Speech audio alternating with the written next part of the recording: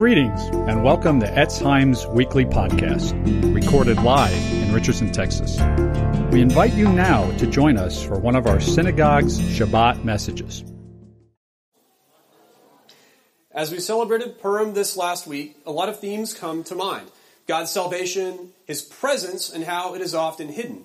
How God can use anyone, even a pagan king, for His own glory and purposes. Other themes arise too. How Mordechai was elevated to become second in command of a pagan nation, with themes which mirror the stories of Joseph and Daniel. Purim is a lot of fun. We can get caught up in playing games, having a party, eating hamantashen. Purim is like a lot of other Jewish holidays. They tried to kill us. We won. Let's eat. A tradition in Purim is to dress up in costumes. God is hidden through the story. His name is never mentioned, and as a tradition, we hide ourselves in costumes. In Hanukkah, we remember that God is even with us in the dark, when things never seem worse. And in Purim, we remember that even when He seems completely removed and absent, when His name is not even mentioned, He is still there. I would submit to you there is a lot more in the story that is hidden than just God's name and presence. Lots of the story is easily misunderstood if we take it at face value. We'll do a quick summation of the story in case you haven't recently dove in to the book of Esther. Chapter 1. The King Ahasuerus over Persia, is throwing a wild party, and there is tremendous amounts of drinking and festivities going on. And at one point, the king gets the idea to summon his queen, Queen Vashti, in her crown, to come before the men. This is highly suggestive, by the way. Vashti says no. The king's advisors say, we can't have your wife saying no to you. Imagine what would happen if wives knew they could say no to their husbands. It'd be chaos. You have to banish her. Crisis averted, King Ahasuerus. So he banishes her. Chapter 2, he's upset about what he's done.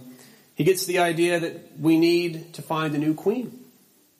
We're also introduced to Mordechai, a Benjaminite who is transplanted from Jerusalem to Susa, the palace, where he holds a position.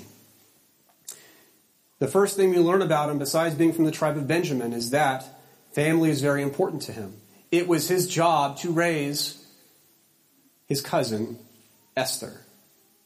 And he takes upon that duty, and he tells her, as she is selected by King Ahasuerus, do not tell anyone you're Jewish. Keep that to yourself. At the end of chapter 2, we have Bigthan and Teresh, door guards, who have a plot to kill the king. Mordechai, with his job in the palace, overhears the plot. He passes it on to Esther, who is now the queen. Esther passes it on to King Ahasuerus. Bigthan and Teresh are hanged. Plot averted. The king is not killed. Chapter 3, we're introduced to Haman. Boo. For reasons unknown, he is elevated to second in command over Persia. We're not exactly told why. We're not told a whole lot about him. But at some point, he gets the idea from the king that everyone should bow to him. Everyone does, except Mordechai. Yay! Haman takes issue with Mordechai not bowing, and as a highly irrational person, he decides to overreact and commit genocide and kill all Jewish people everywhere because one would not bow to him. That is a bit of an overreaction. Haman also gets the idea, and this is a little twisted, that he casts lots, he rolls the dice on when he's going to do this. And there's murder, and then there's something that's sadistic and twisted. And the way he uses this gives you an insight into what kind of a man Haman was. It's one thing to have a crime of passion, and most people can understand this. You have a crime of passion, you get caught up in a moment. Haman set out, and he used a game of chance in a way to pick when he would commit genocide. And this is a very dark way of approaching things, which gives you a bit more insight into who we're dealing with here. Mordechai learns of this, and he asks Esther for help, and there's a bit of a back and forth. Esther is initially uncertain, because if you go to the king and you're not summoned, you could be killed. We are very unfamiliar with these kinds of practices in America. Esther eventually decides that she will go to the king when Mordecai reminds her that salvation will come from somewhere. You just get to choose whether you want to be part of it or not. Esther goes to the king and invites him to a banquet. Chapter 5. Only people at the banquet. Esther, King Ahasuerus, Haman. Boo. They go to the banquet, and Esther won't tell the king what's on her mind. She says, please come to the second banquet. They leave the first banquet. Haman is enraged at Mordecai, and he plots to kill Mordecai himself. Chapter 6. The king can't sleep. They're reading the book of records to him. And he hears about the story of Bigthan and Teresh, who tried to kill him, back from chapter 2. The king says, what did I do to honor Mordecai? And his servants say, nada. You didn't do anything. At the time, Haman is looking for permission to come have Mordecai killed. He comes to the king. They greet each other. The king says, Haman, got a question for you. Number 2, Mr. Prime Minister, buddy. What should I do for the man whom I desire to honor? Haman thinks the king's going to honor him. So Haman pours out on his heart what he would want done. Bring a royal robe and a crown and put this person on a horse, dress him up as the king and parade him through the city square, saying, thus it shall be done for the man whom the king desires to honor. And the king says, that sounds fantastic. Do that for Mordecai. Do you know who he is? Haman's furious. Esther's second banquet. Esther reveals that Haman has a plot to kill all the Jewish people and that she herself is Jewish, and Haman is plotting to kill Mordecai as well. Haman is hanged. The Jews are authorized to defend themselves in chapter 8. In chapter 9, they destroy their enemies, and the festival of Purim is instituted for all. And chapter 10 deals with the greatness of Mordecai. Parts of this story have been curious to me for a long time, and we'll tackle one specific piece that's always bothered me because I didn't buy the normal explanation. Why didn't Mordecai bow to Haman? The standard answer we hear is, it's sinful to bow to another person. Well, is it? For years I had a problem with this story for this very reason, because with that explanation, Mordecai seems a bit high-minded. A problem with this explanation is that it made Haman more relatable to me. Haman is basically a Hitler wannabe of the ancient times. I personally have a problem with a narrative that makes me look at any aspect of his logic and go, okay, I can see why he's upset. Then there's 4 issues we'll tackle on the standard explanations people come up with why he didn't bow. Number 1, the Torah itself. And we'll handle these one at a time. What does the Torah say about people bowing to other people? Well, a bit. Abraham bows to visitors. Abraham bows to Hittites. Abraham bows to people of the land. Jacob bows to Esau. Yaakov bows to Joseph, or Jacob's sons bow to Joseph. Bowing is shown throughout the Tanakh many times as a sign of respect, not worship. Saying that Mordecai didn't bow to Haman for that reason does not line up with the rest of Scripture. In Genesis, we have people bowing to each other regularly, and at times throughout the Tanakh calling each other Lord, lowercase l. It's a regular thing. It's a deviation to say in this one instance in Esther, based on the text alone, that would have been a sign of worship. A bow is about context. So we can't use that as a rationale. Number 2. The Septuagint explanation is problematic, and I've encountered this a few times. For those of you unfamiliar, the Septuagint is the Greek copy of the Tanakh, and it can be useful at times, but it's not really the most reliable source. And the story of Esther in the Septuagint has a few extra verses, which very much deviate from the standard text. In this, Mordecai goes into a monologue and he says, you know, O Lord, that it was not in insolence or pride or for any love of glory that I did this and refused to bow down to this proud Haman. For I would have been willing to kiss the soles of his feet to save Israel. But I did this so that I might not set human glory above the glory of God. And I will not bow down to anyone but you, who are my Lord. And I will not do these things in pride. That sounds really nice. Unfortunately, it does not line up with the Torah examples we used before, and this is in no other source text for the entire Tanakh anywhere. We have no other evidence this was ever part of the story, and in composition and in several places it deviates from how the rest of the text is written. And this is part of the benefit of having various copies that we rely on for translations. It's not enough to just change one thing. If someone changes the Septuagint, we have the Masoretic text, we have the Dead Sea Scrolls. There's several other things. There's ways we can tell if something was changed. So we can't use this as an explanation. And also, in the evidence of 2 or 3 witnesses, a matter shall be confirmed. No other translation carries it, therefore, we have to toss it out. Number 3, the rabbinic explanations are lacking. And I actually really like the rabbinic explanation. It would tie everything into a nice bow, and this would be a very short drash. But it's not so. It's problematic because in Esther Rabbah 7, the Rabbah commentary is an early midrash, around 300 to 500 AD, it states that Haman was wearing an idol around his neck or on his turban, and bowing to Haman would have constituted idolatry. This is really interesting, and we can look at it metaphorically in a lot of ways.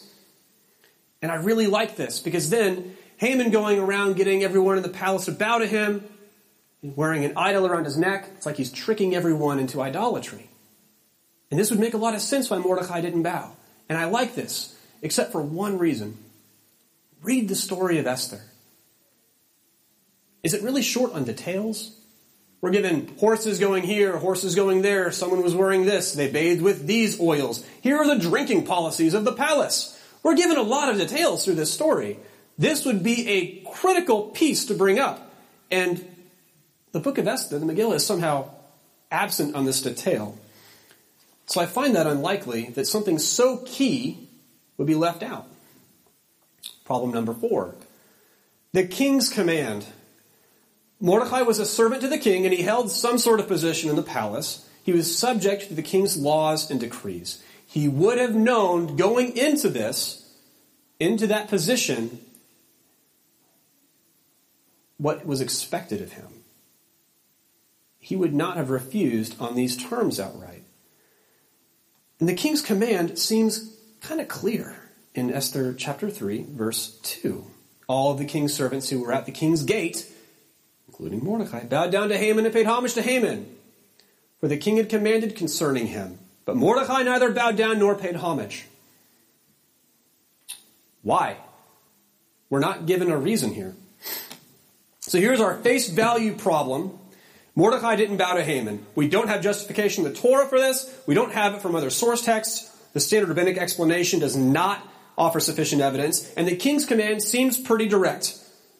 Was Mordecai wrong? Did Haman have a reason to be upset with him? Was he disrespecting Haman unduly? In his own palace, as an immigrant? Maybe Mordecai wasn't wrong. So many things in Purim are hidden. Maybe this one is a little hidden too. So let's take a closer look. In the Midrash, in Genesis, referring to Joseph, the rabbis connect the story of Joseph to the story of Mordecai in 2 very interesting ways. The rabbis wrote, 1, that God moved the rulers, Pharaoh for Joseph and King Ahasuerus for Mordecai, to favor them. And that God did this by turning the rulers' hearts against their other servants. And the second way, it's an awkward translation in a few places, the children of Rachel, their tests are the same, their rewards are the same. And they connect the story arcs of Joseph and Mordecai in this. Remember, Mordecai is from the tribe of Benjamin, a son of Rachel. Think about the story of Joseph working in Potiphar's house. He was second in command of the home. He had everything at his disposal. He had all the credit cards. His name was in the bank accounts. He signed the checks. He told everyone what to do. He was top dog. But there was one thing that made him different from Potiphar himself. Potiphar's wife. When, we'll call her Mrs. Potiphar, attempts to seduce Joseph, This is his reasoning on resisting her. Joseph tells her, no one in this house is greater than I, and he, your husband, has not withheld anything from me except you, because you are his wife. And how should I do this great evil and sin against God? The one thing that made Joseph different from Potiphar himself is his wife. And what happens next? And it says, and so it was that she spoke to Joseph day after day, but he did not listen to her to lie beside with her or be with her. We're not there yet. Notice, and so it was, Vayihi, day after day, yom, yom. He did not listen to her, Velo Shema. Where else do we have this abrupt beginning, and so it was, or now it happened, Vayihi? Where else someone else is badgered about something, day after day, yom, yom. And where else do we have, he would not listen, Velo Shema in Hebrew. In Esther, when Mordechai is being badgered to bow down to Haman, it's the exact same words from Genesis to Esther. The text is clearly calling out and connecting itself to the story of Joseph, when Joseph refused to sleep with Potiphar's wife. This is really interesting. A very close connection in the Hebrew, and the rabbis picked up on this. Joseph's way of showing allegiance to Potiphar was to refuse the advances of his wife. And he seemingly protects Potiphar's identity or his dignity when he's arrested. There's no record of him being arrested and being led off screaming like a madman. I was framed. Your wife tried to seduce me. He doesn't do that. Perhaps Mordechai was showing the same kind of allegiance to King Ahasuerus in his quiet refusal to Haman. And like many things in Purim being hidden, let's take a closer look at the king's command, what the king told Haman in the first place. In Esther 3, verse 2. All the king's servants who were at the king's gate bowed down and paid homage to Haman, for so the king had commanded concerning him. But Mordechai neither bowed down nor paid homage. And there's a problem here, and it's a detail in the Hebrew. Who exactly was this command given to? We don't have an issue of a law being given or a broad decree. Kichen tziva lo hamelech. Literally, for so the king commanded him. By a straight reading, it looks like the king simply and possibly privately told Haman that sure, others could bow to you. And imagine how that conversation would have gone down. Haman, we already know his eyes were on the throne.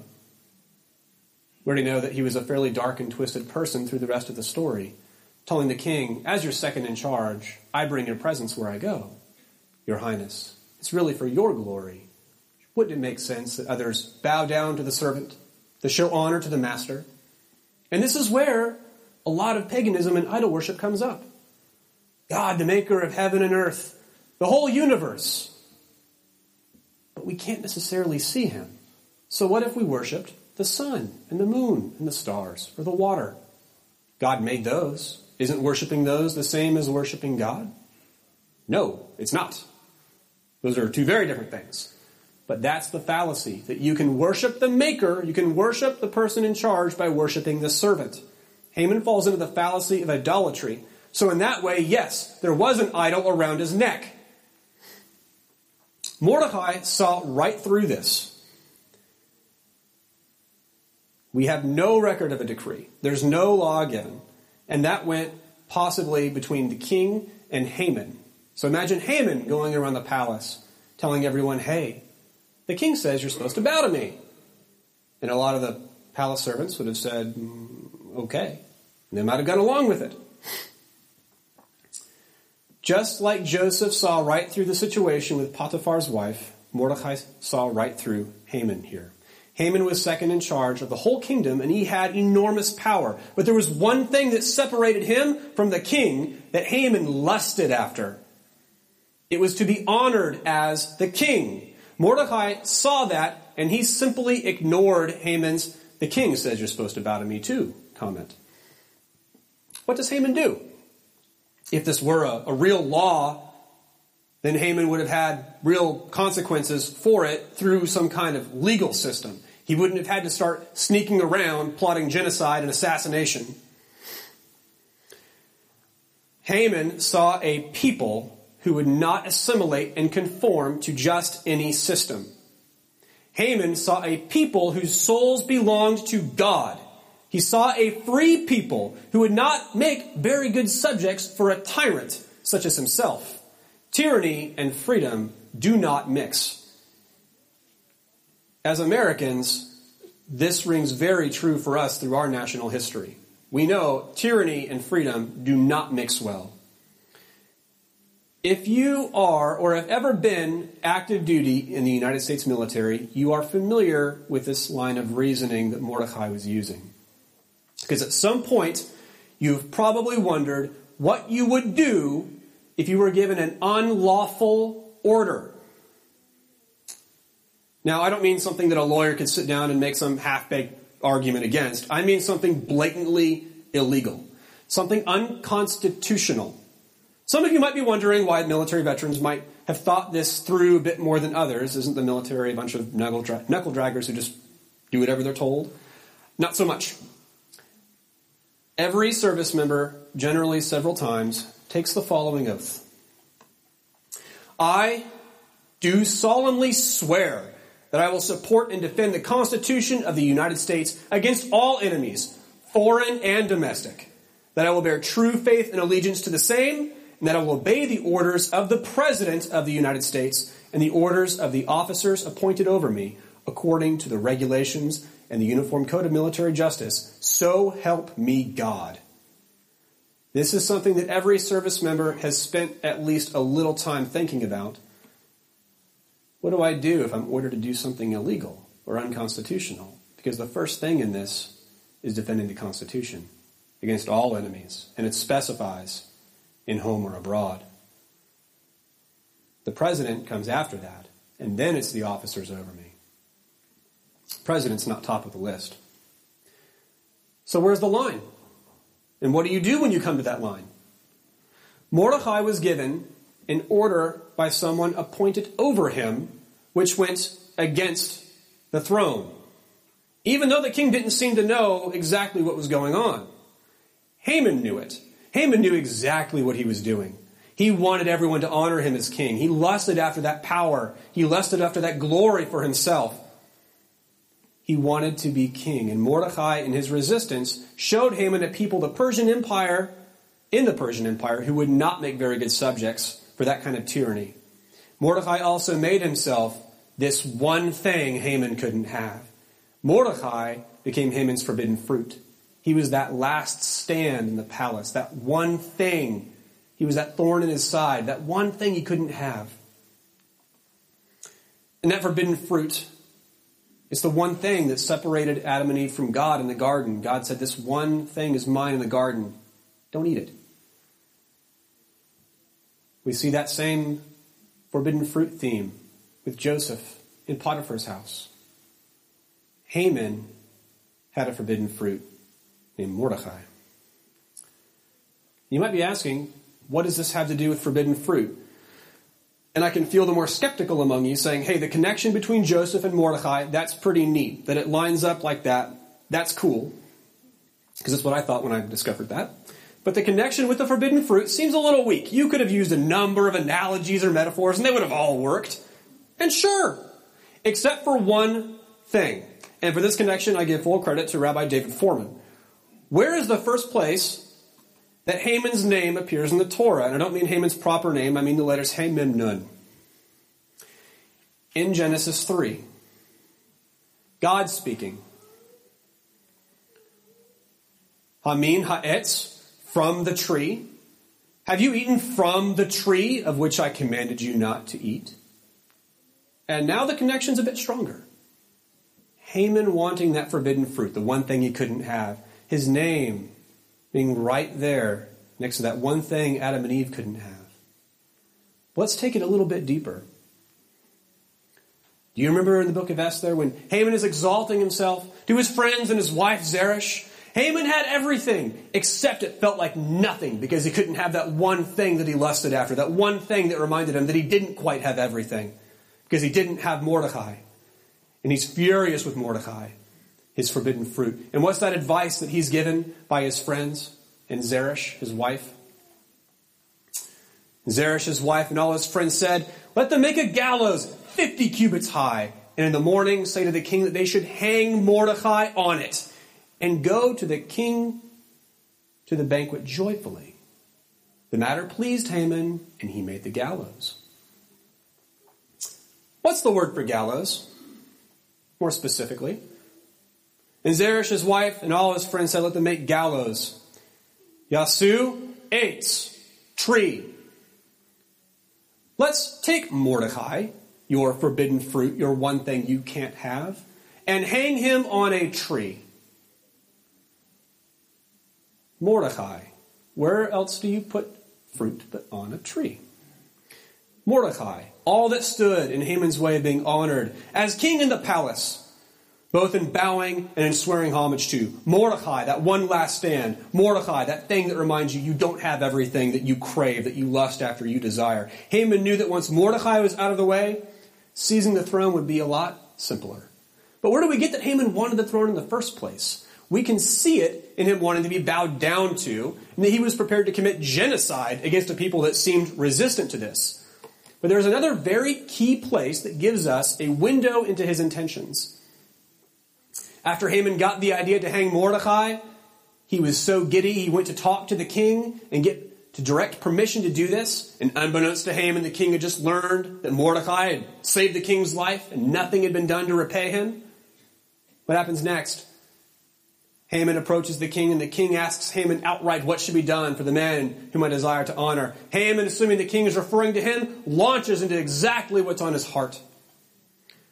So Haman said to the king, "For the man whom the king desires to honor, let a royal robe be brought which the king has worn, and the horse on which the king has ridden, and on whose head a royal crown has been placed. And let the robe and the horse be handed over to one of the king's most noble officials, and let him dress the man whom the king delights to honor, and lead him on horseback through the open square of the city, and proclaim before him, 'This is what shall be done for the man whom the king desires to honor.'" Look through this. And the words are bold, so it's a little easier. What does Haman want? Royal, king, king, royal, king, king, noble. What's on his mind? What's on his heart? What is he craving here? It wasn't enough for Haman to be bowed down to have the royal court pay homage to him, to have all of the authority of the king. He wanted the outfit. He wanted the gear. He wanted the t-shirt. He wanted all of it. This is the sin of pride and lust. And we often attach lust to something exclusively sexual, and it's not. It's craving something that God has forbidden. Craving something that you should not. And Haman embraces this, and he methodically conspires to get that thing that God has mandated he is not allowed to have. And we all know what happens in the rest of the story. Haman tells the king all these things he wants for himself, and his ironic punishment is that next he has to do all of it for Mordecai, someone he hates. And ask yourself this. How much more does Haman hate Mordecai now? How much more does he want to hang Mordecai now? To put him, that forbidden fruit, on that tree? Sure, his hatred and embarrassment were probably both off the charts. You notice the verse I had up earlier in Deuteronomy about how a hanging person is a curse of God? Rashi had some interesting comments on this, which feed curiously into the narrative. Deuteronomy 21:23, "For a hanging person is a curse of God." Rashi writes, "Since a human being is created in the image of God, and God calls Jews his own children, as it were, the hanging body is disgraceful to God himself. It can be likened to the twin brother of a king who is a bandit and is hanged for his crimes. People see the body, think it is the king." That would have been Haman's power grab right after that parade. Hang Mordecai on the gallows dressed as the king. When did Mordecai have that royal garb taken back from him? Imagine Mordecai in royal robe with a crown on his head, hung on a gallows, on a tree for everyone to see. Someone might confuse that for the king himself, given the outfit and the crown. And that might put someone in a very convenient position, Perhaps someone who had spent time, considerable time, getting the entire royal palace to bow to him, to pay homage to him, to swear allegiance to him. And I submit to all of you that not only were all of the Jewish people saved by God that day, but the entire Persian Empire was as well. We see this theme of forbidden fruit in Genesis in the garden with original sin, with Joseph when he served Potiphar, and with Mordecai when he served King Ahasuerus. Haman's desire was to have it all. This was clearly not a godly desire, but a purely selfish one, completely self-serving. And if we're being really honest with ourselves, this is where Haman becomes relatable. Not because Mordecai's reason for not bowing was shaky, it wasn't. And Haman knew it. Haman lusted after power and glory that did not belong to him. He wanted something that was not his, and he knew never would be. What does Haman do when someone disrespects him? He immediately jumps to how he can get rid of this person and everyone like him. Haman would have given Machiavelli a run for his money. Proverbs says, just as death and destruction are never satisfied, so human desire is never satisfied. Yeshua says in Luke 12, beware, guard against every kind of greed. Life is not measured by how much you own. This is the exact way Haman measured himself. What's the next thing I can grab? How can I have more glory? How can I have more power? How can I make everything mine? There would have been no end to Haman's lust, even if he had managed to become king and kill everyone who stood in his way. It would have eventually destroyed him and everyone around him. Because when you start listening to that voice, it never stops. There is never enough money. There's never enough anything. It is written in the Bible, therefore, if you worship me, it shall all be yours. Only the person speaking here is Satan. And this is the lie that he tries to tell us all. Puff up your pride. Build up your wealth. Give your life to material pursuits. Greed is good. The more you have, the more valuable you are. You are only as valuable as others see you to be. And we know these are lies, and they sound so pleasant because they feed in to our fleshly desires of pride and haughtiness and lust and greed. God's word gives us a very different picture. Rav Shaul, the Apostle Paul, tells us to esteem others as better than ourselves, to be humble. And the Apostle John says in 1 John 2, for all that is in the world, the lust of the flesh and the lust of the eyes and the boastful pride of life is not from the Father, but is from the world. And the Apostle James writes, but each one is tempted when he is carried away and enticed by his own lust. Then when lust has conceived, it gives birth to sin, and when sin is accomplished, it brings forth death. This temptation is one not from the Father, but from the world. And be careful.